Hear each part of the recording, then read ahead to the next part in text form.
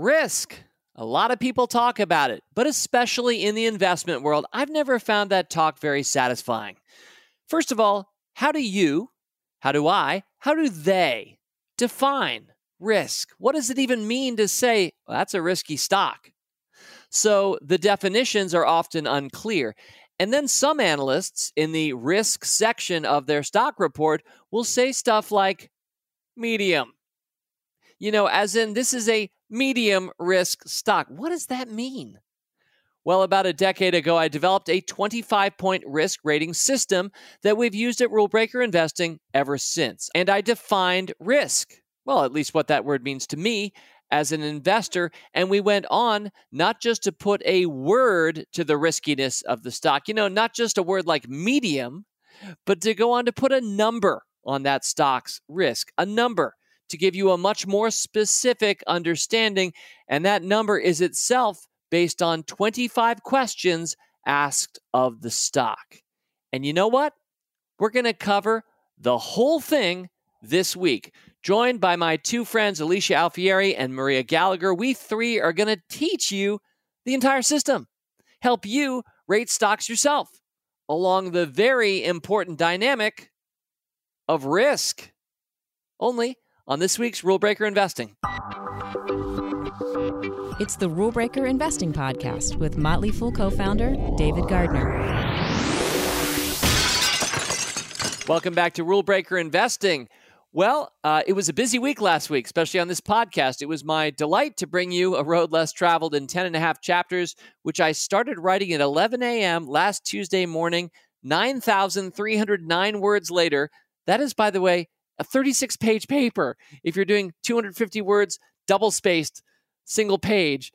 I didn't know that I was going to write a 36-page paper that I presented on last week's podcast to you about the future, but that was a delight. I was saying to friends that if I'd been told ahead of time that in order to do that podcast last week, I would need to write a 36-page paper, I would not have done a podcast last week. But I'm really glad that I did, and I hope that you enjoyed it. I hope that it opened your eyes, and I hope you have some measure of understanding and about my excitement about this podcast going forward. We even did a weekend extra last week, Lead a More Interesting Life. And I hope you enjoyed that short story for those who gave us a little time on their weekend. But here we are back to brass tacks, back to the business of investing on this podcast. Last month's mailbag, Joni Z from Chicago. Joan, I hope you're listening. You challenged me to do more investing. You said I was doing a little bit too much storytelling and other things, and I agreed with you. I said, I think this podcast needs to remember its roots sometimes. Admittedly, it's been a very distracting last few weeks. But with that said, I wanted to revisit risk ratings. And I told you in that mailbag that we would do it this month. And here I am this week with two friends to go over risk, assessing risk in your investing. Well, in just a few minutes, I'm going to be joined by two of my favorite analysts at the Motley Fool, Alicia Alfieri and Maria Gallagher, and we're going to talk through my 25-point risk rating system.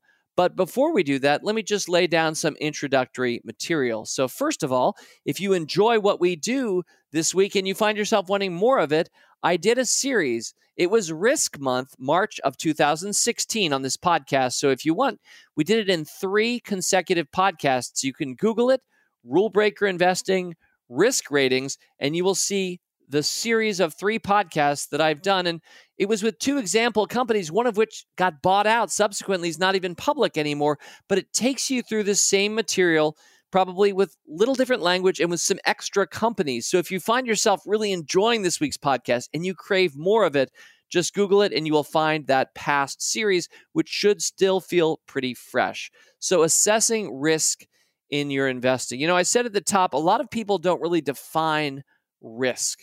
So I feel like I owe it to you, my listener, for you to know how I define risk and how I've used it for Rule Breaker Investing over the years. So here's my rather simple definition of risk. To me, risk in equity investing, when you buy a stock, is that you would lose a substantial portion of your capital right here in this stock that you're looking at, that you're thinking of buying, that you've just bought, that you would lose a substantial portion of your capital held over a meaningful portion of time.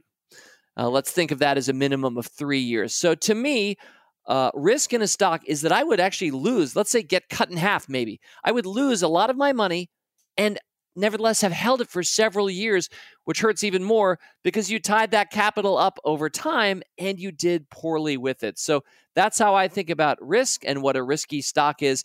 And our system to measure risk is designed to ferret out which are stocks that could happen with in a more likely way than other stocks, which are the risky stocks and which are the safe ones. I mentioned at the top my distaste for the phrase medium. I've never known what it means when somebody tells me the stock's risk is medium. And so from the beginning, I wanted to help investors think not about risk as a word or some kind of continuum that's a label. I far prefer, in this case, numbers. So about a decade ago, we hatched a system, and I'm going to explain that right now. We're going to do the why, the what, and the how. So I'm telling you about the why right now. Why? I think it's helpful to know what is the risk of a stock, especially for you as a new investor. I hope this particular episode will really help the new investors open your eyes to how to think about, really understand why is one stock riskier or not than another. And that is a goal. So the why should be fairly clear. I think risk is important. You should be able to think about it at a stock-by-stock basis. You should be able to think about it at a portfolio level basis. And when you reduce it to numbers, you really can in a much more helpful way. So that was why I was dissatisfied by other people's definitions of risk and by sometimes the sloppy language around it. So we built this system. That's the why. Here's the what. What is the system? Well, as I've mentioned, it's a 25-point system. Now, if you are an existing Rule Breakers or Stock Advisor member of any vintage, you will recognize that every stock that I pick, as we've put them in over the years, you'll see our 25-point risk rating included with that stock pick. So there is ample homework for you to do. If you'd like to go back and relearn this, run it yourself, or look at the risk ratings for any of our past picks. They're right up there. But let me say a little bit more about this simple 25-point system. First of all, it is simple, really, and I designed it that way, ultimately so that you and I could use it. Anybody could use it. You don't need to be a professional analyst at The Motley Fool. As my two talented guests are, you should be able to do this yourself. So you're asking yourself a simple question with a yes or a no.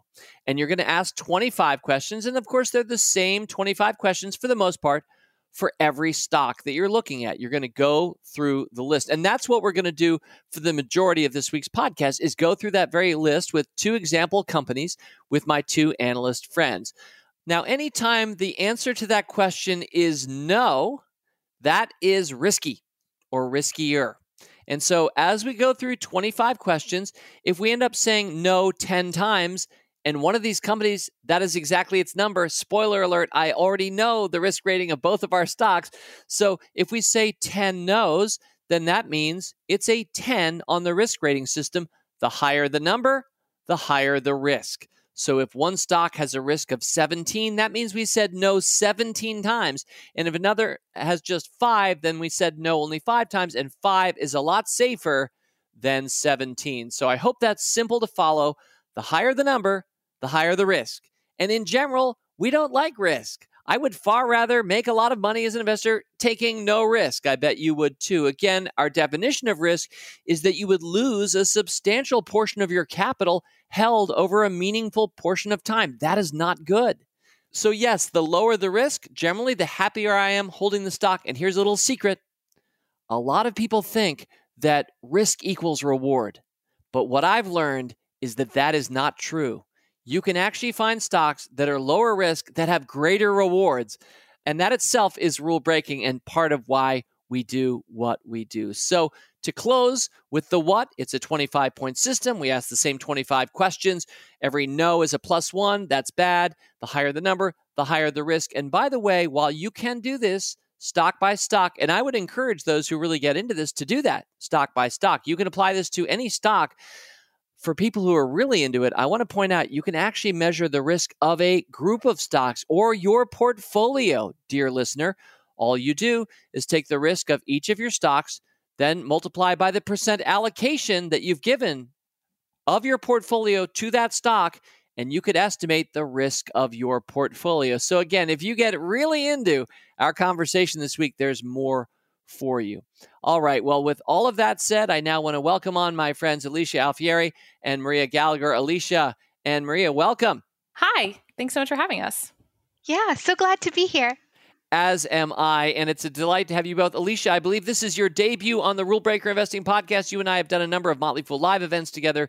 Maria, this is certainly not your debut on the Motley Fool Investing Podcast because you have been a market cap game show star, among other appearances. Anyway, it's so great to see your smiling faces. We're going to have fun this week talking through, I don't know, is this fun? Risk? Is that fun? Well, before we start, let me turn first to Maria. Maria, could you briefly introduce yourself and the company that you'll be taking through our risk rating system?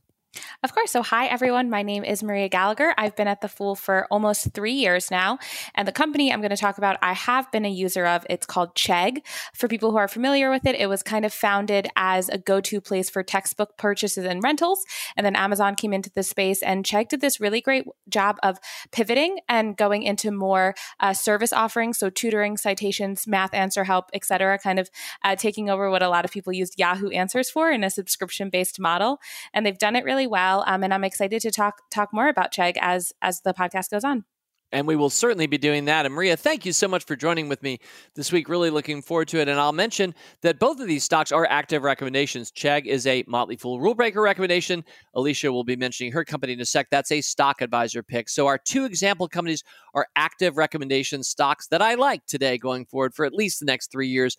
And we'll find out their risk together this week. Let me now move to Alicia Alfieri. Alicia, a delight to have you with your debut on the Motley Fool Rule Breaker Investing Podcast. Welcome. Who are you? What is your company? Well, I'm so glad to be here. So I started at The Fool in September, so I'm a pretty new fool. And I'm working on the stock advisor, rule breakers, and the ownership portfolio. I have brought for you to talk about the TORO company. So some people might be familiar with TORO from the residential lawn and gardening equipment, but they do so much more than that. They also design, manufacture, and market professional landscaping equipment, golf course maintenance equipment, irrigation systems, and underground construction equipment. And part of what I love is the real contrasts between these companies. I mean, we've got basically an online education company and the company that gives you your snowblower or your robo mower for your golf course, for those of us who work on golf courses. And we have a wide enough listenership. I'm quite sure we have people who are using both CHGG and TORO, possibly more than I am, every day. So these are both, very different companies. One of them is sort of a dynamic, recent education player, the other a long-standing American brand that's kind of a leader in its categories, but both tech savvy. And without further ado, Maria and Alicia, let's get started. So my job as kind of MC is to queue up what each of our 25 questions is, and then you will dutifully give the answer for your company and any color that seems necessary. Sometimes these are simple numbers, not a lot of color. Other times, nuance we should discuss. We'll do both. All right, the first 5 questions are from the category The Company. So these 5 questions are about the company. By the way, some of our other sections are the financials, the competition, the stock, and a few others we'll cover at the end. But these are kind of bucketed up. So the first 5 are questions about the company. Question number 1, a yes or no question from our Rule Breaker Investing risk rating system. Turning now, CHGG and Maria, profitability. Maria, was the company profitable during the previous quarter and past 12 months? The quick answer is no. As of March 2021, CHGG was operating at a loss of about $65 million. And so I think that a company that isn't making money, is this crazy, is riskier than a company that is making money. So unfortunately for CHGG, we have to give a no. Turning now to Alicia. Alicia, the TORO company, was the company profitable during the previous quarter and past 12 months? Yes and yes. So for their most recent 12 months, they had net profits of $371 million. And for their most recent quarter, they also had profits. So they're at $111 million. Excellent. And the question is written, as Alicia and Maria just underlined, not just about like the last quarter did they make money, but also the last 12 months. But both. You can't just have made money the last 12 months, but if you've lost money in the last quarter, that also matters to us. So if you can't say yes basically to both of those, then it's a +1 no. So keeping active score here, I see CHGG's a no. That makes it a 1. I see TORO's a yes. That makes it a 0. Let's move to question number 2, risk rating system. Question number 2 is about the cash flow. Turning Chegg and Maria. Maria, was the company cash flow positive during the previous quarter and past 12 months? This is a yes from Chegg. As of March 2021, they had $140 million in free cash flow. Really interesting. And here we're highlighting the difference between reported profits, but then the actual cash flows. And of course, if a company has cash flow, as Chegg does, that makes it less risky than if it did not have cash flow. I can probably guess for this one, Alicia, but did the TORO company, was it cash flow positive during both the previous quarter and past 12 months? Well, so I'm giving partial credit here. So for the fiscal year end, yes, but for the last quarter, no, they were down a bit. All right. And when we actually ran these numbers for the TORO company, it was a little while ago. I'm not sure we knew that most recent reported quarter. So I counted it as a yes. We're going to call it a yes for our purposes here, which means that Chegg is still at 1, TORO is still at 0. But wow, you can imagine a year of COVID, even for big, in this case, sort of more industrial companies, a lot of challenge. And yet, TORO has held up pretty well, at least well enough for us to give them a 0 here. So let's move to question number 3, friends, about the companies. And this is about the company's brand. Turning to Maria and Chegg. Maria, does the company's business rely on recognizable branding that is truly valued by its buyer base? Yeah, so for Chegg, that's really important for them because they need to consistently be top of mind for students. And so a pretty interesting statistic I found is that in 2018, the brand awareness for Chegg in college students was about 80%. So it's a really widely known brand. And I think that that's one thing that has a strong competitive advantage for it. And really well put, that is a key factor for our thinking about Chegg. And of course, this question is important because if a brand of a company is not particularly known or valued by its buyer base, that sounds riskier to me than if there is an existing brand relationship. Alicia, TORO brand, is it recognizable and truly valued by its buyer base? Yes, and they have an impressive catalog of several well-known brands. So they have TORO for turf maintenance, snow management, landscaping equipment, Ditch Witch for some of their underground and utility construction, Irritol, which is irrigation programs, and Lawn Boy for their residential mowers. So a bunch of brands and in different categories. And yes, sure enough, that is a strength, therefore a less risky proposition. Very happy to give yes answers for both of these companies to brand. Let's move next to number 4. We've had a lot of yeses so far, only a single no. Chegg still standing at 1, TORO at 0. As we hit question 4, which is about diversification. So, Maria, has Chegg diversified its buyer base so that no single customer accounts for more than 20% of its revenue? I'm coming back in with another yes. So Chegg, because it's mostly bought by students, it actually had 5.8 million paid customers in 2019. So they have a very diversified user base. And this is a really, again, an important consideration around the risk of an enterprise. I've lived it myself. The Motley Fool has had a few different business models over our 27 years. Once, we were largely ad-driven and ad-reliant. We were a free website back in the late 1990s, and we only had a few customers, our big advertisers. And when all of a sudden 2001 hit, and a lot of bad things hit in 2001, and some of our advertisers said, you know what, we're not in this quarter. Boy, did that hurt our business quite a lot. These days, much later, much happier to say we have a broad, diversified base of subscribers, and we hope nobody would ever cancel any of our services. But if you did, it would not endanger our enterprise in the same way that one big advertiser for us back then, or somebody who does 20% or more of your business, well, that does add risk back in. So glad to note that about Chegg. I can probably make a guess about TORO, but this is not about guesses, Alicia. This is about truths and answers. So, Alicia, has TORO diversified its buyer base so that no single customer accounts for more than 20% of its revenue? Yes, they have. They sell through a network of 68 domestic and 140 international distributors, and they sell through equipment dealers, hardware retailers, online, direct to consumer. So, big yes here. That is awesome. And that brings us to the final of our 5 questions about the company itself. Again, we've reviewed profitability, cash flow, brand, and diversification. Our 5th and final question about the company for our risk rating system, turning now to Maria and Chegg, is about raving fans. Now, this one's subjective. A number of our questions are subjective, and how you answer might be different from how I answer, which, by the way, gives us different risk ratings, which is, I think, an important point that I might make later on. But back to raving fans. Maria, does Chegg receive positive word of mouth from its customers? So for this question, I try to find as much wisdom of the masses as I can. And for Chegg, it landed me in a lot of subreddit groups for different college majors. And I would say that a very enthusiastic yes from a lot of subreddit users, specifically in engineering, has a very positive yes for Chegg in that section.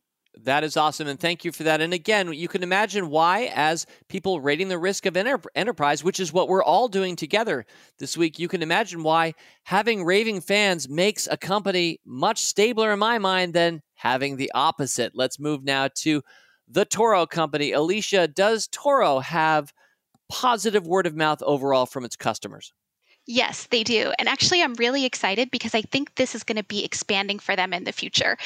So they have a deal with PGA Frisco and Pebble Beach Resorts for Toro branded equipment to maintain the golf courses of every major championship tournament in 2021. Plus, they were named the official turf equipment and irrigation provider for the Ryder Cup through 2029. So I think we're going to see them to continue with this in the future, which is really exciting. That's wonderful, and that'll probably help grow brand as well. In addition to the raving fans, all right, we've finished our company section. I count Chegg with 1. I count TORO with 0. These numbers are going to go higher, but at least these 5 questions we aim at the company, we find very satisfying. Many, many yeses. Let's next move to the financials. Now, we have 5 questions about the financials. The first one, question number 6, concerns the growth of the enterprise. Maria, with Chegg, did the company grow its sales by 10% to 40% annualized over the past 3 years? So the answer for Chegg is yes. It shifted its business model, like I said earlier, from that capital-intensive textbook rental to digital learning platform. And so you can see that really tick up in the revenue. So in 2017, there was less than 1% growth, but then 2018 and on, there was over 20% growth, with the most recent quarter of up to 59.8% growth as of March 2021. And this is, again, something that intentionally I like to take a little bit of a longer view. So rather than just zoom in on any one year. Keep in mind, a lot of analysts just zoom in on like one quarter, which I especially don't think is that wise. I like to look at the 3-year story. So turning now to TORO and Alicia. Alicia, is this company growing its sales healthily between 10 and 40% annualized over the past 3 years? Well, they're more of a slow but steady grower. So when we look at the yearly totals on their own, so 2019 revenue growth really tips the scales at nearly 20%, but 2018 and 2020 were both below 10%. So we have our first no for TORO, which ties these companies 1-to-1 so far on risk. And I just want to add before we move to the next one that I like a healthy amount of sales growth. I think that shows companies are innovating often. They're not cyclical. I prefer companies that kind of grow naturally and don't rely on cycles. So if companies are either below that 10% or, kind of a subtle point, over 40%, where there's a lot of expectations and a lot of crazy sales going. There are lots of exciting sales stories, but that actually creates, in my mind, more risk as well if a company has a really high sales growth rate, because there are often market expectations baked in that that'll continue, and often it may not. So that adds more risk. So I hope it's clear why we have that banded number, 10% to 40%, as sort of that's the safer, less risky band to be growing your sales, which sure enough, we want you to be growing your sales for most of the stocks we're going to invest in. All right, let's move on to number 7. This is about the independence of a company financially. Maria and Chegg, can this company operate its business in the next 3 years without relying on external funding?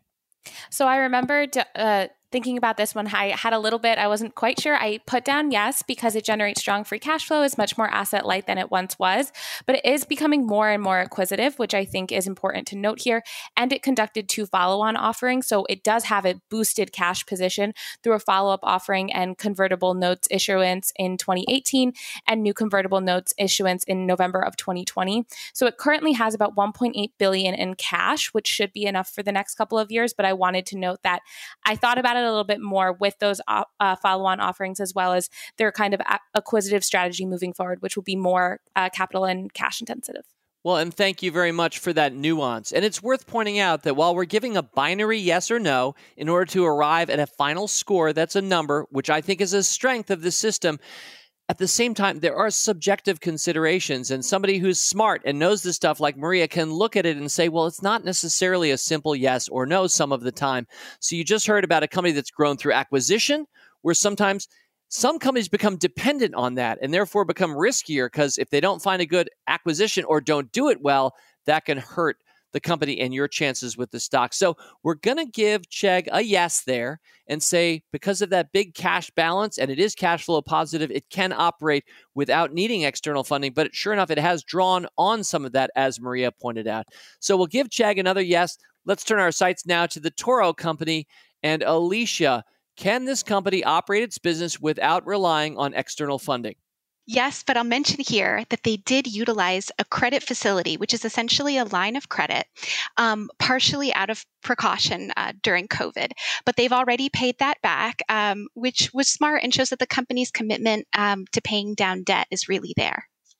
All right, and thank you for pointing that out. So both of these are kind of nuanced. And dear listener, if you are more conservative than I am or than we are, you might actually say, I'm going to say no on that one, which would give you a slightly different score than mine, which I think is a strength of this system. There is subjectivity that you bring. We're going to be very explicit about that in about 15 questions or so, but some of the risk isn't actually about the stock. It's about you and what you know or what you think. So there is subjectivity, and I like that about our system. But we're going to stay tied at Chegg 1, TORO 1 as we move to question number 8, which is about financial disclosure. Maria, does Chegg maintain a high standard of disclosure consistent with SEC guidelines in the United States? It's a quick and easy yes for Chegg, and I don't have much else to add for that one. And let's keep moving then. Alicia, would you say the same of the TORO company? Yes. All right. And why does this matter? Well, I don't like to read through really complicated financials. I sometimes think I'm going to be the last to figure out things are going wrong if I'm reading really complicated financial statements.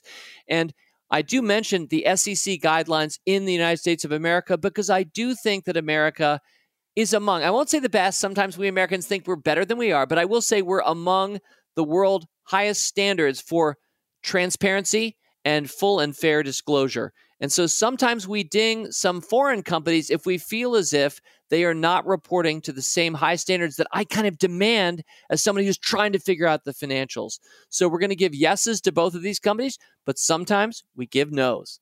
Let's keep moving. Question number 9 kind of continues the theme of transparency. Maria, would an intermediate level investor, that's always kind of how I think of me, and probably a lot of us listeners think there's more we could learn, so we're not experts, but we're also not beginners.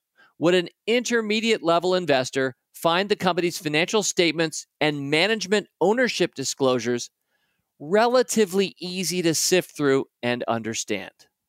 Yes, I think Chegg, and I might talk about this a little bit later with their management team. I really respect their management team. And sometimes when you read these disclosures, there's so much jargon, even when the company is pretty straightforward and pretty simple. They say so many words, I feel like I'm Googling every third word for no reason. And that's definitely not the case with Chegg. I really admire the way management is very straightforward in the way they talk about what the company does and their vision of it for the future. Thank you. Alicia, similarly, as intermediate level investors, do we find the financial statements and management disclosures readable? Yes. And I would say that both their financial statements and their earnings call give really good color to their earnings to help you understand the moving pieces behind the numbers, which is so important. And I like that you both have kind of spoken to management here because transparency is the title of this question number 9 for the risk rating system. But a lot of this is about the leadership of the company and their communication ability and willingness. And that really does count for a lot. And as you can imagine, since we're assessing risk, companies that you would not be able to say yes to, companies that are not transparent or communicate very poorly, either on their earnings calls or to the world at large, that would be riskier if companies are like that. So very happy to be able to say yes to both of these. And so far, these seem like really safe stocks, Maria and Alicia. I think that's not going to be fully the case, but my running count here is still 1 for Chegg and 1 for Toro. Let's move to the final of our financials questions.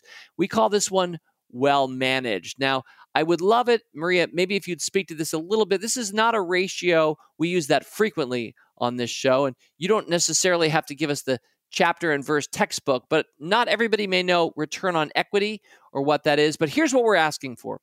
Well managed. Over the most recent fiscal year, did the company report a return on equity of 15% or higher? So first of all, yes or no for Chegg? That's a no from Chegg. It was about negative 7%. You want to throw us any color or explain what's going on there? Yes, of course. And so with return on equity, it reveals how much profit a company earned in comparison to the total amount of shareholder equity found on the balance sheet.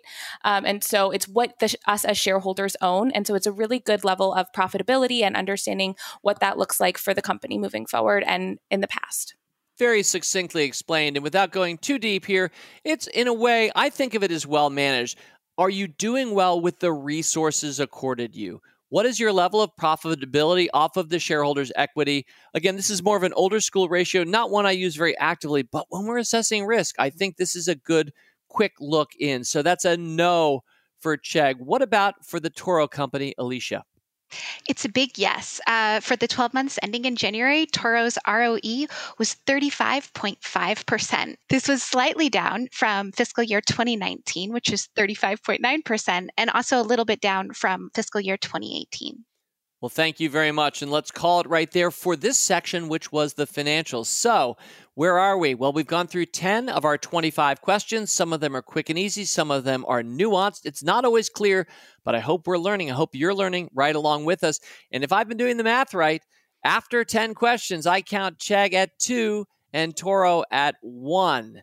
We're about to move to our next section, 3 questions that are now about the competition. Because surely you cannot know the risk of a company if you don't understand the competition that company is having to think about or deal with either every day or in future potentially. So let's move now to the competition. Maria, question number 11 is entitled Underdog. Maria, is Chegg free? Again, this is the underdog question. Is Chegg free of any direct competitors that possess substantially greater financial resources? No. So competition is where we'll have some conversations about Chegg and where I had a little bit of pause with Chegg in that it has a lot of competition in this space. And so you have universities with massive types of endowments and a lot of money. You have Amazon, you have free YouTube videos and online resources. And so you have the whole internet essentially at your fingertips. And if you can't find a free answer, then you might go to Chegg. But so they have a lot of competition, especially in the space of people who have more resources than them, specifically, I think, YouTube. Thank you. And very true. We had to give this one a no because there is a lot of substantial competition for an upstart like Chegg. Let's move now to the Toro company. Same question for you, Alicia. Is this company free of any direct competitors that have substantially greater financial resources? This is also a no. So they have competitors including Heavyweight, Caterpillar, and Deere. Maria, in her explanation, gave us a range of a whole bunch of different competitors, from the universities themselves to free online answers on YouTube. Alicia, for the Toro company, it's much more focused around big players, as you mentioned, like Caterpillar. So for both of these companies, we give a no. That's in the loss column, boosting Chegg to a 3 and Toro to a 2. Now let's look at competition with question number 12 from the other direction. Is the company free of any disruptive upstarts that are visibly challenging its business model? So we call this the Goliath question. Is this a lumbering giant that could or maybe is being actively disrupted by upstarts. Let's start with, again, Maria and Chegg. What is your take on this one? Yes or no? This is another no from me. And so you see so much competition in this space because it's such a wide range. So you have competition from, your friend's mom who used to be a teacher in this space and you pay her to help you. You also have places online like the Khan Academy, and you have places like Coursera. And so you have different upstarts groups, free study groups that you build with your friends or things like that. So you have so much, once again, just a lot of competition in this space, both in a much larger, with a lot larger of a competition base and smaller as well. Absolutely, Maria. And especially because Chegg, to its credit, has broken out of kind of an initial textbook orientation and moved much more into adult lifelong learning across a number of different dynamics. We can imagine, YouTube is out there challenging. Maybe I should just watch a YouTube video to figure out how to do this or that thing. So there's no question that there is a lot of disruption in the online education space, and that certainly has to ding Chegg. Again, do we still like the company? Yes, this is an active recommendation of Motley Fool Rule Breakers, but let's also, eyes wide open, know the risk and understand the competition, which is what we're speaking to right now. And so similarly, Alicia, with TORO, is TORO free of any disruptive upstarts visibly challenging its business? No, they're not. There continues to be innovation in this space, specifically in automation and in robotics. But something really exciting here is that TORO has done a really great job of using acquisitions as a way to broaden their offerings, which we could talk about later. Well, that is true, and that's part of our thesis and why we're excited about TORO is because it is, I hope anyway, amply ready for an increasingly automated robotic world that we may be moving into with its big equipment. And it's not going to be disrupted, we hope anyway, because it is making some of the early stage acquisitions to be a leader in that space. We'll see. But for now, we have to give both companies a no for both of our competition questions so far, which has brought Chegg to a 4 and TORO to a 3 as I ask the third and final question about the competition. That would be question number 13 of our risk rating system, which is entitled Moat. Maria, would potential new competitors face high economic, technological, or regulatory barriers to compete with Chegg? So I had another no for Chegg here, but I do think this one's a little bit more nuanced. Once again, so there is an archive of 30 million expert questions, 5 million textbook solutions, access to 24/7 tutors, and a consistent growth in an acquisition strategy. They have EasyBib, they have Thinkable, and so they do have quite an expansive category. But I do think that in terms of the way the question is worded, I always go to, well, what, if I'm a new competitor, do I have, these really high barriers to entry? And I don't really think they do, but I do think that Chegg has a head start in all of their offerings. But I think if a new company is coming in, the textbooks don't need to be exclusive with Chegg. They don't have that incentive. The universities don't need to be exclusive in that way. And so it doesn't incentivize me to think that Chegg is going to be this exclusive offering, but I did want to know that they do have a really big head start, but I do think a company could catch up to them. And I really appreciate, again, the nuance in your thinking, and I agree with you. And I could imagine some people saying, yes, that they do have a good moat. I mean, all of the existing answers that they have in their databases and the searchability and the accessibility is a substantial asset. And yet I agree with you, Maria, that would not necessarily intimidate or stop anybody else from trying to build something similar. And I think that is the spirit of the question. And so I'm sorry to note it's a no, because I always want these to be yeses, but I agree with you. Chegg is a no, which means Chegg gets a no for all 3 competition risk rating questions, bringing its overall score up to 5. Now, the TORO company, a very different company, Alicia, but what's your read here for TORO? Would potential new competitors face a real barrier to entry to compete with TORO? This is a no as well. Those startups would have a bit of a hurdle in terms of getting their brand out there and creating partnerships and relationships with distributors, as TORO has. But there are no high barriers to entry here. Awesome. And I say awesome because I agree with the answer, but I'm always sad to have to give a no. So for both of these companies, they get dinged for all 3 of our competition questions. So that brings the overall score at this point after 13 questions. Chegg is at 5. TORO is at 4. Now, the next section, 3 questions about the stock.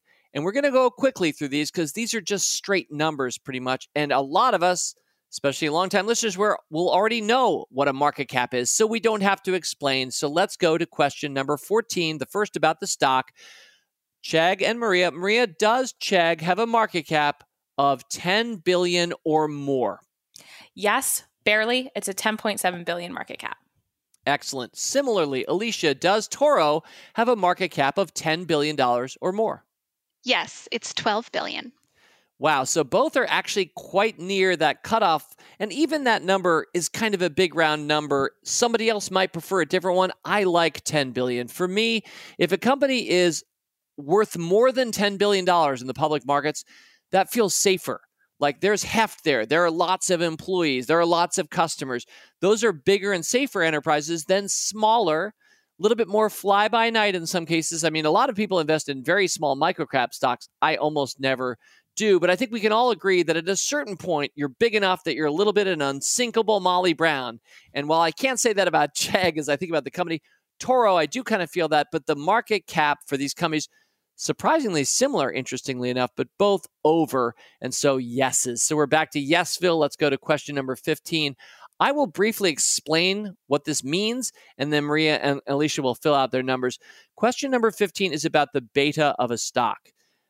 Basically, this is the volatility of a stock. And one of my criticisms of other ways of measuring risk is a lot of people think that risky stocks are volatile stocks, and they equate risk with volatility. And I hope that you, dear rule breaker, understand that our ideas fly in the face of that. We do include volatility as a consideration right here with question number 15, the beta.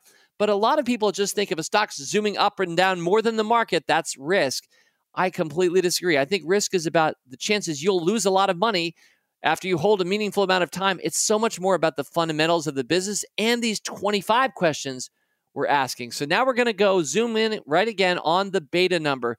This is the percent the stock moves relative to the market's average movement. So if the S&P 500 tends to move up, let's say 10% a year, and a company tends to move up 15% a year, and when the S&P is down 10%, this company is typically down 15%. That would be a higher beta. We would say that has a beta of 1.5. It tends to move more than the market in both directions, and you can express that numerically. So the number that we use here is a beta of 1.3. We're going to acknowledge as rule breakers that our stocks are typically more volatile than the average stock. And I tend to avoid cyclical stocks. For these reasons, I like to ask, is a stock's beta rating over the past 12 months less than 1.3? I'm going to get quick answers first, and we can talk about it a little bit more. So Maria, for Chegg, is its beta less than 1.3? Yes, it is 0.82. Wow. So it moves less than the market averages. It's less volatile, or at least over the last 12 months has been, than the market itself. Very interesting. Alicia, what about the TORO company? Yes. As of yesterday, it was 0.77 for the last 12 months. So here again, these radically different businesses are about the same size and are also kind of lower beta companies. That surprises me. I have to admit, I wasn't peeking ahead and looking at the answers. I couldn't remember, but I'm really interested to know both of these stocks move less than the market overall, up and down. Now, these are all averages, and this is only over the last 12 months. So this is not something you should expect over the next 12 months or lock down in your mind. But the intent of this question for our risk ratings, fellow fools, is that it's going to be riskier if a stock is flying all over the place than one that isn't too much. Maria, would you like to add anything to that or to Chegg? I actually was very surprised by this. I thought, because when we initially looked at it, I thought that, the year of COVID would have changed that, because I think Chegg was a company that kind of people hadn't thought about, and then COVID brought it to the forefront and people thinking about online accessible education. So I was actually surprised. I thought it was going to be higher when I looked at it, because it's a stock that's moved a lot over the past year or two. And I, too, am surprised by that. Alicia, I have to say I'm not as surprised that kind of a stauncher, more industrial company like the TORO company, even though there are some high-tech aspects that interest us, that it would be a lower beta stock. Yeah, I would agree with you. I wasn't very surprised either, just because they've been around forever, slow, steady grower. All right, so let's move on to the third and final question we ask about the stocks, and that is the question about the price to earnings ratio. Now, I'm not going to redefine PE ratio. A lot of our listeners will know that like the back of their hand. Others are still new to investing. We don't have time to really dwell on this other than to say that we like to see a positive price to earnings ratio because that means the company actually has earnings, which would be safer and less risky. But we like it to generally be within a reasonable range. We're going to say here below 30. So the question that we ask of our stocks as we rate their risk, by the way, this isn't, is it going to be a good stock or not? We've had some amazing stocks with very high price to earnings ratios. This is measuring the risk. That's what we're doing this week. Maria and Chegg, does this stock have a positive price to earnings multiple less than 30? No, it has a 55 times next 12-month earnings per share ratio. Wow, that's a big number. And by the way, keeping score at home, and I'm keeping score right here, that brings Chegg up to a 6 on our risk rating point system so far through 16 questions. Alicia, what about the price to earnings ratio of the Toro company?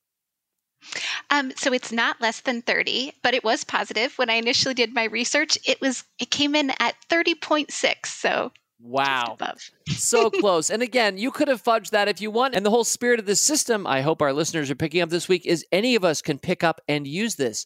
So if you don't like to round numbers, you like to drop fractions, then you could say yes for this one. But we gave it a no. Both of these companies have higher price to earnings ratios, which adds in an element of risk.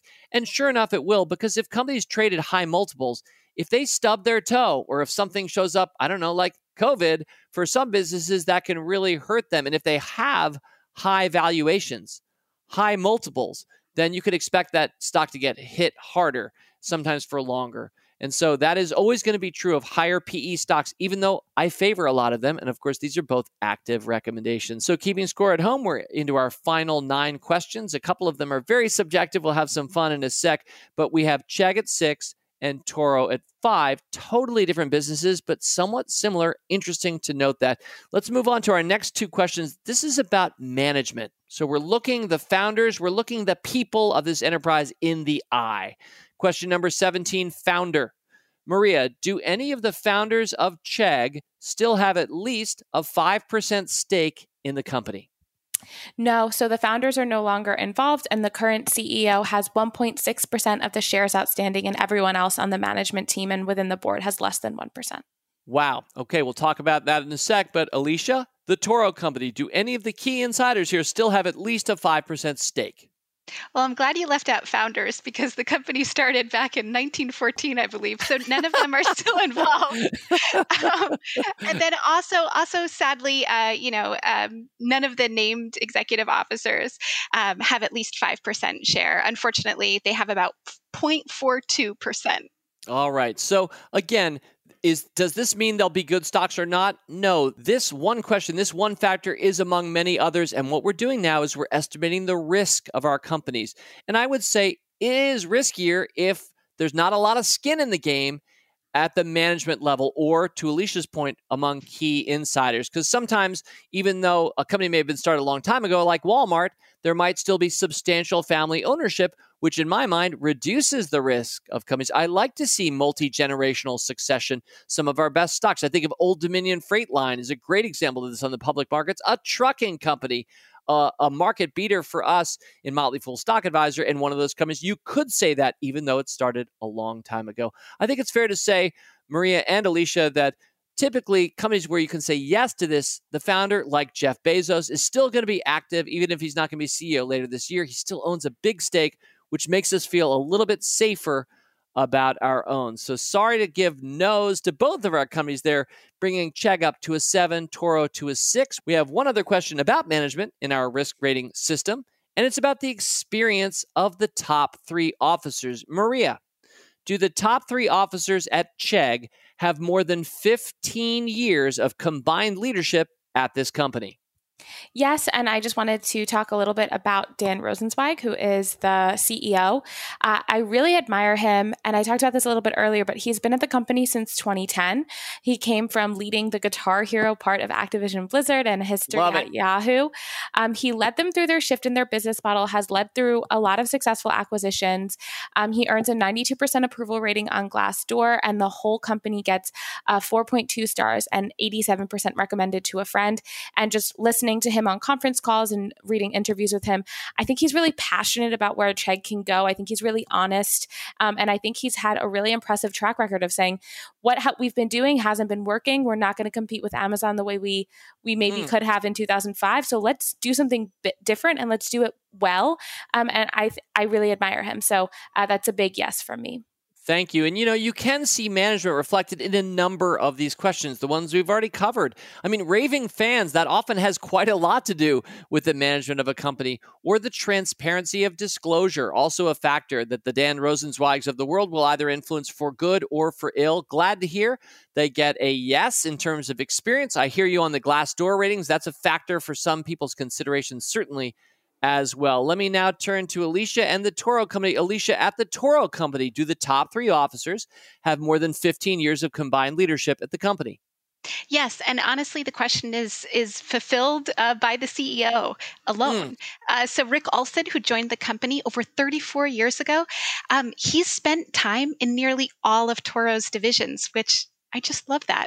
The CFO has been at the company since 2011, and the VP of Global Operations has been at the company since 2013. Thank you for that. And while this is kind of a straight number answer, again, there is subjectivity. There is something that each of us brings to the system because we're asking the top 3 officers.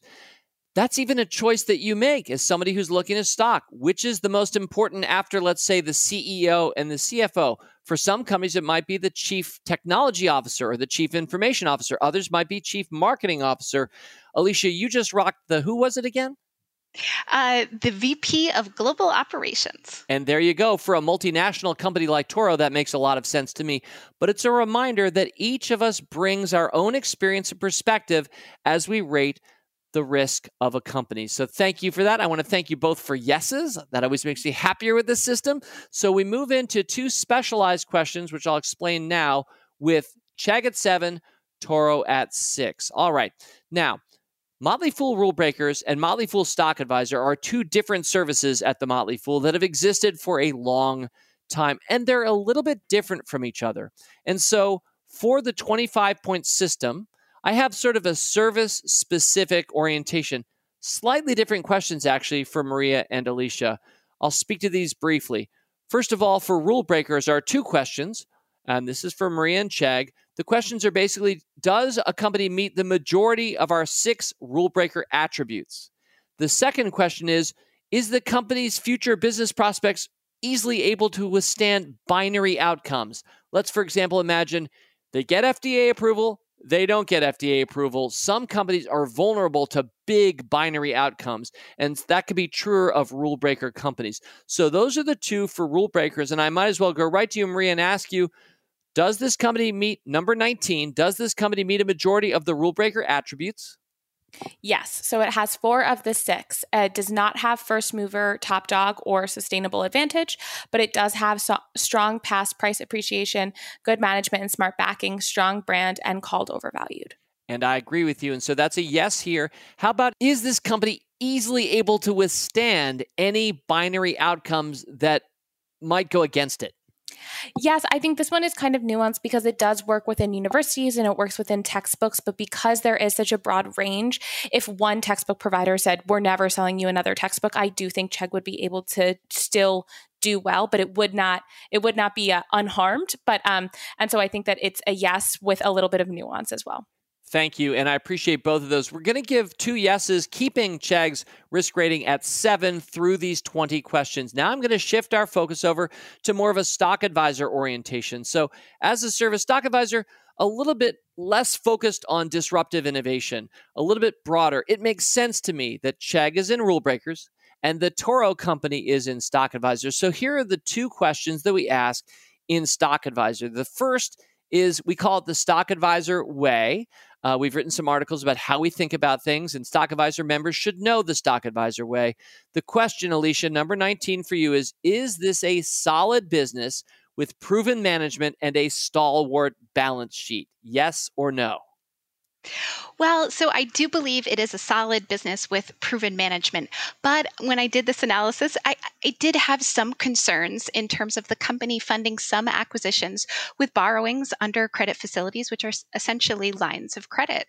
And for the 12 months ending in January, they're at a net debt. But they've done a really good job at paying off debt. And in fact, they're dedicated to it. So I hear you there, and you gave, and you're allowed to break the rules because we're all rule breakers. Anybody who's listening to this podcast is allowed to break the rules within reason, people. You're allowed to break the rules. You gave a half point on this one. So that's why we're going to give Chegg, we're going to bump it up to 6.5 because you're right. You do like the proven nature of this business and management team, but a little bit of the financial flexibility is missing given the presence of debt on its balance sheet and a little bit of the reliance it has on that to grow. So I hear you on the half point, and so we're going to put it at Chegg 7, TORO 6.5 as we proceed to the final 5 questions. Now, just as I gave kind of an overview of those two, I'm going to do an overview for these final 5. In fact, we're going to cheat a little bit because 2 of these you both already know. 2 of these are always no. And let me speak to that briefly. They're the same 2 questions asked every time. They're questions number 21 and 25. And here's why I've programmed them always to be no. Because I didn't want to build a risk rating system that ended up saying 0. If you gave yeses to everything, the message to the world is, no, there's no risk there, and that is absolutely silly. There is risk in everything. There's risk to crossing the street later today after you listen to this podcast. So there's always risk out there, and I realize it's critical for us to have a positive number here.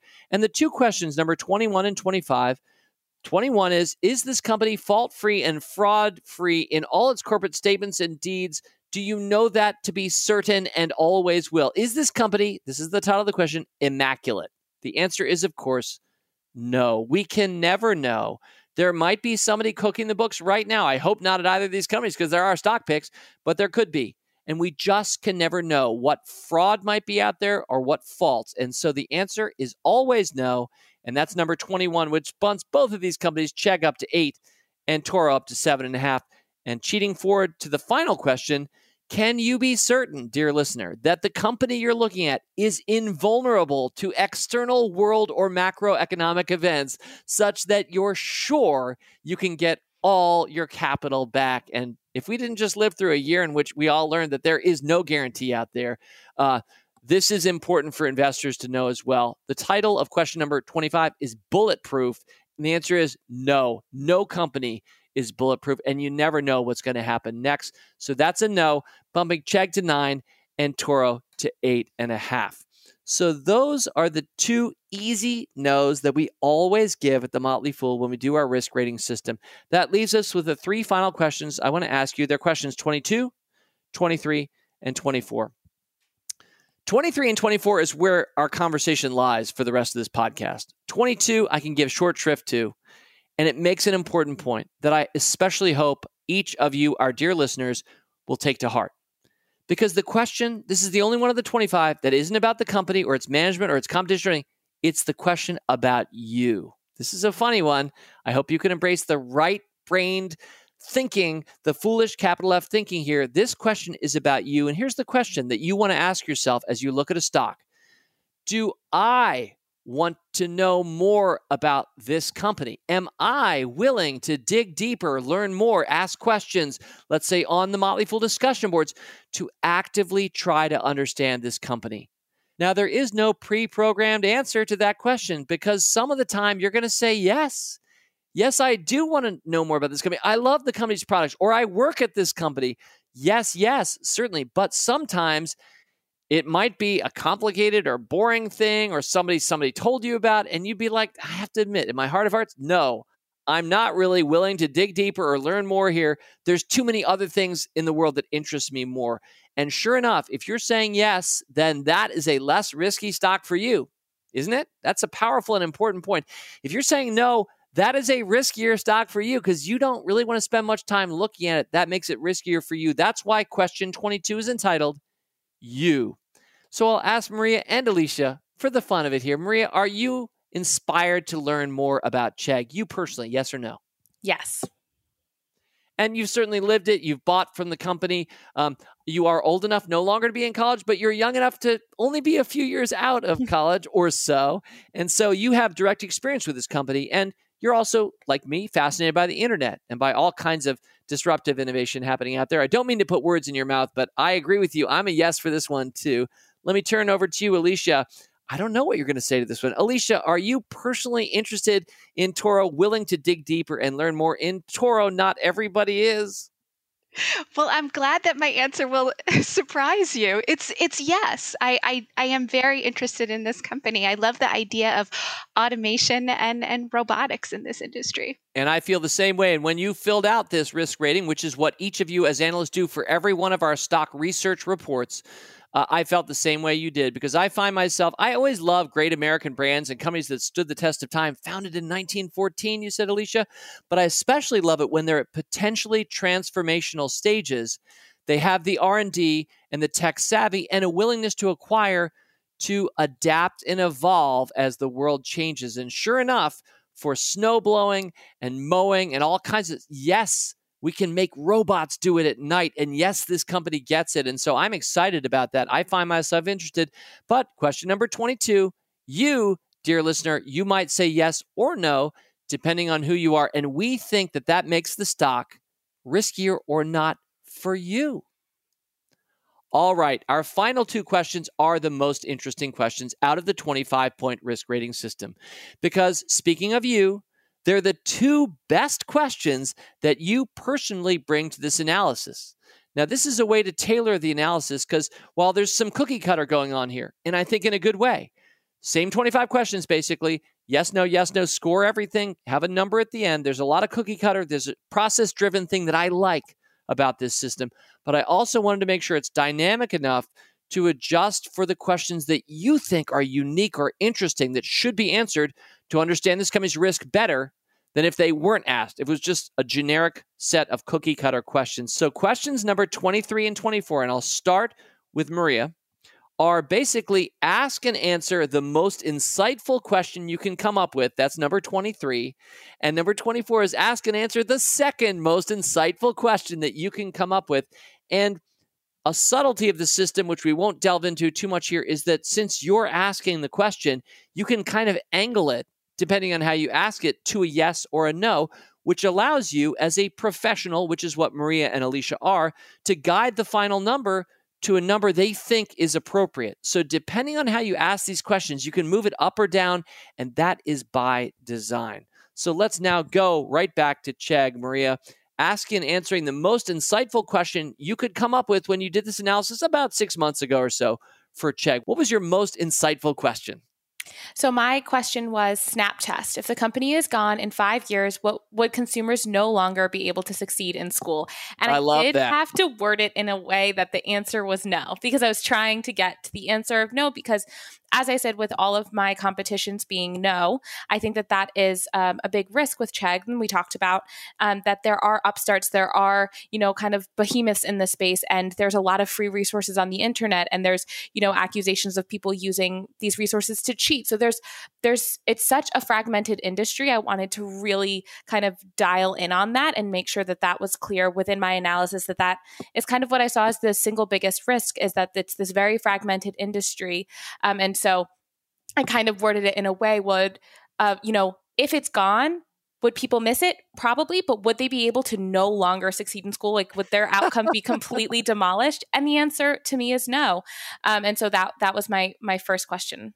And I totally agree. And I think it's a beautiful question, speaking to a book whose author I once featured on this podcast, thinking of Warren Berger, his book, A More Beautiful Question, or The Big Book of Beautiful Questions. Both are great books about asking beautiful questions. And I think that's one. Thank you. And you're going to the snap test, and you angled it the right way, and you gave it a no, which brings Chegg up to 10 on our risk rating system. Maria, what is your second most insightful question about Chegg? And so this question for me was kind of in that opposite vein of, so what do I think was the single biggest risk, and then what do I think is one of the single biggest check marks and green flags for this company. And so that Did you say CHG, Mark? Did I hear you say that? I didn't, but I should have. That's amazing. Keep going. I see Rick Engdahl shaking his head. He doesn't like bad puns. That was amazing, and I'm upset I didn't think of it. But so I said, does the company have a management team that can lead it through more successful acquisitions? So moving forward, that's going to be a big part of their strategy. And so I think that the way they've pivoted so far and the way that they've acquired different ways to kind of go outside of just high school and university and get more into that outside learning space, get more into citations, has been really, really thoughtful and led by a management team that I respect. And so I wanted to also word that one in a way that I wanted to give that a yes, because I do think that that's, companies are just people. And when you feel really strongly about the people, I really like to highlight that within the questions I ask. So that was a yes. Yeah, and I really appreciate that you looked at the heart of basically your thesis for and against with your two company-specific questions, number 23 in our system and number 24. So the final tally for CHG is, Maria? 10. 10 on our risk rating system, which I would say is just outside quite safe and just within the realm of pretty safe, which is an interesting thing to think, because I think a lot of people would think CHG is this crazy online fly-by-night startup. Could it really work out? And some of our best rule breaker picks, people have thought that about the companies. And part of, I think, the secret of our approach to investing, because we're looking at the business, we're largely focused on business-focused investing. We look at the enterprise and say, I actually don't think it's as risky as a lot of people might. And that's led us to some great stocks. We'll see if it works out or not for CHG. But Maria, thank you for your analysis that you've shared with us fully up and down. 25 questions about CHG. We're going to put a 10 on it and tie a bow on it. Maria Gallagher, you rock. Thank you so much. It was really fun. All right. And now we'll turn to Alicia, because we're going to close it out with your two best questions that you can ask as a risk rater of the TORO company. Alicia, number 23, what is the most insightful question that you can ask of this company? Sure. So my question was, is this company operating in a strong, recession-proof, or for today's times, COVID-proof industry? The answer to that was no. They were impacted by COVID. The worst of their COVID impact was in their fiscal second quarter, when sales fell 3.4% and net earnings fell 14.8%. But in studying this question, they really won me over because of the things that they did. They instituted cost-cutting measures. As I talked about before, they took out a line of credit just in case, because nobody knew what was going to happen with COVID. And then also residential sales increased. And then they began to see the professional segment revenues really begin to recover as well. So while they're not recession-proof or COVID-proof, I think management is really creative with how they solve these problems, which is so important, I think, for having a good management team. I agree. And I like you're speaking in a sense both sides of your mouth, because you're giving them a no, but you're also approving of them. And I feel the same way. I can see both of those. For our purposes here, do they operate in a strong recession-proof-ish sector? The answer is no. I agree with that. That gives them a +1, taking them up to 9.5. Now, we just tied a bow on CHG with Maria. It was at 10. This puts TORO at 9.5. I'm curious, the final question, number 24. Alicia, what is your second most insightful question about TORO? Well, my second question was, has the management acquisition strategy been strong and value added? And this is a really important question for TORO. So the answer here is yes. While acquisitions, like we talked about before, impacted debt levels, the company is paying down its debt, but also the acquisitions that they're going after are incredibly interesting. So they added Charles Machine Works, and what that really did is that opened up underground construction opportunities within 5G. So the installation of all that fiber. It also set TORO up really nicely if there's a national investment in infrastructure. Also, they've had these really neat acquisitions in robotics and AI, like we talked about a little bit before.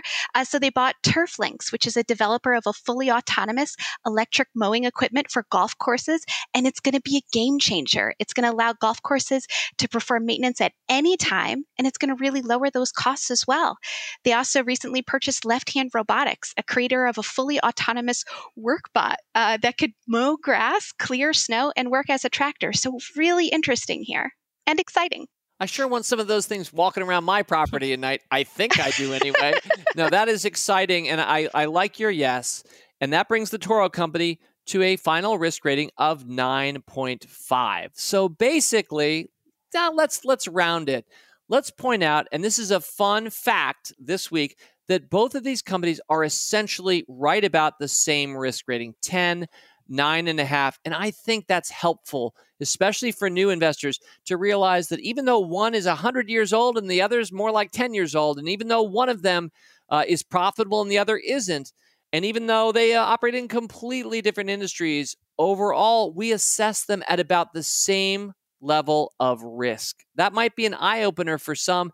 This is a system that's really worked well for us, though, to assess risk and often to find some of the winning businesses that other people are missing. So let me say thank you to Alicia for her analysis of the Toro company. Alicia, you rock. Thank you.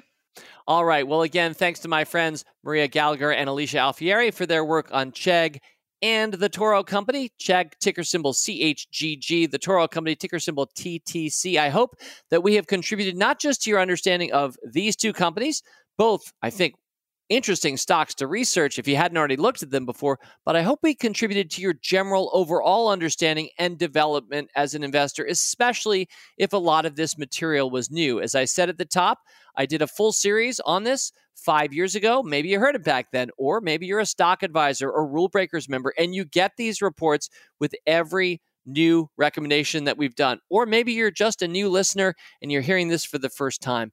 Let me say a few things here at close. The first is that this is a system that I developed about 10 years ago. And even though, in keeping with my announcement last week, I will not be picking new stocks for Rule Breakers and Stock Advisor, you should know that the team uses this system, and I hope will continue to do so. Although I also want to say that I'm not requiring anybody inside or outside the company to use this approach. The Motley Fool may change, its products, services, and or rating systems might change. I'm not locking anybody down to use this.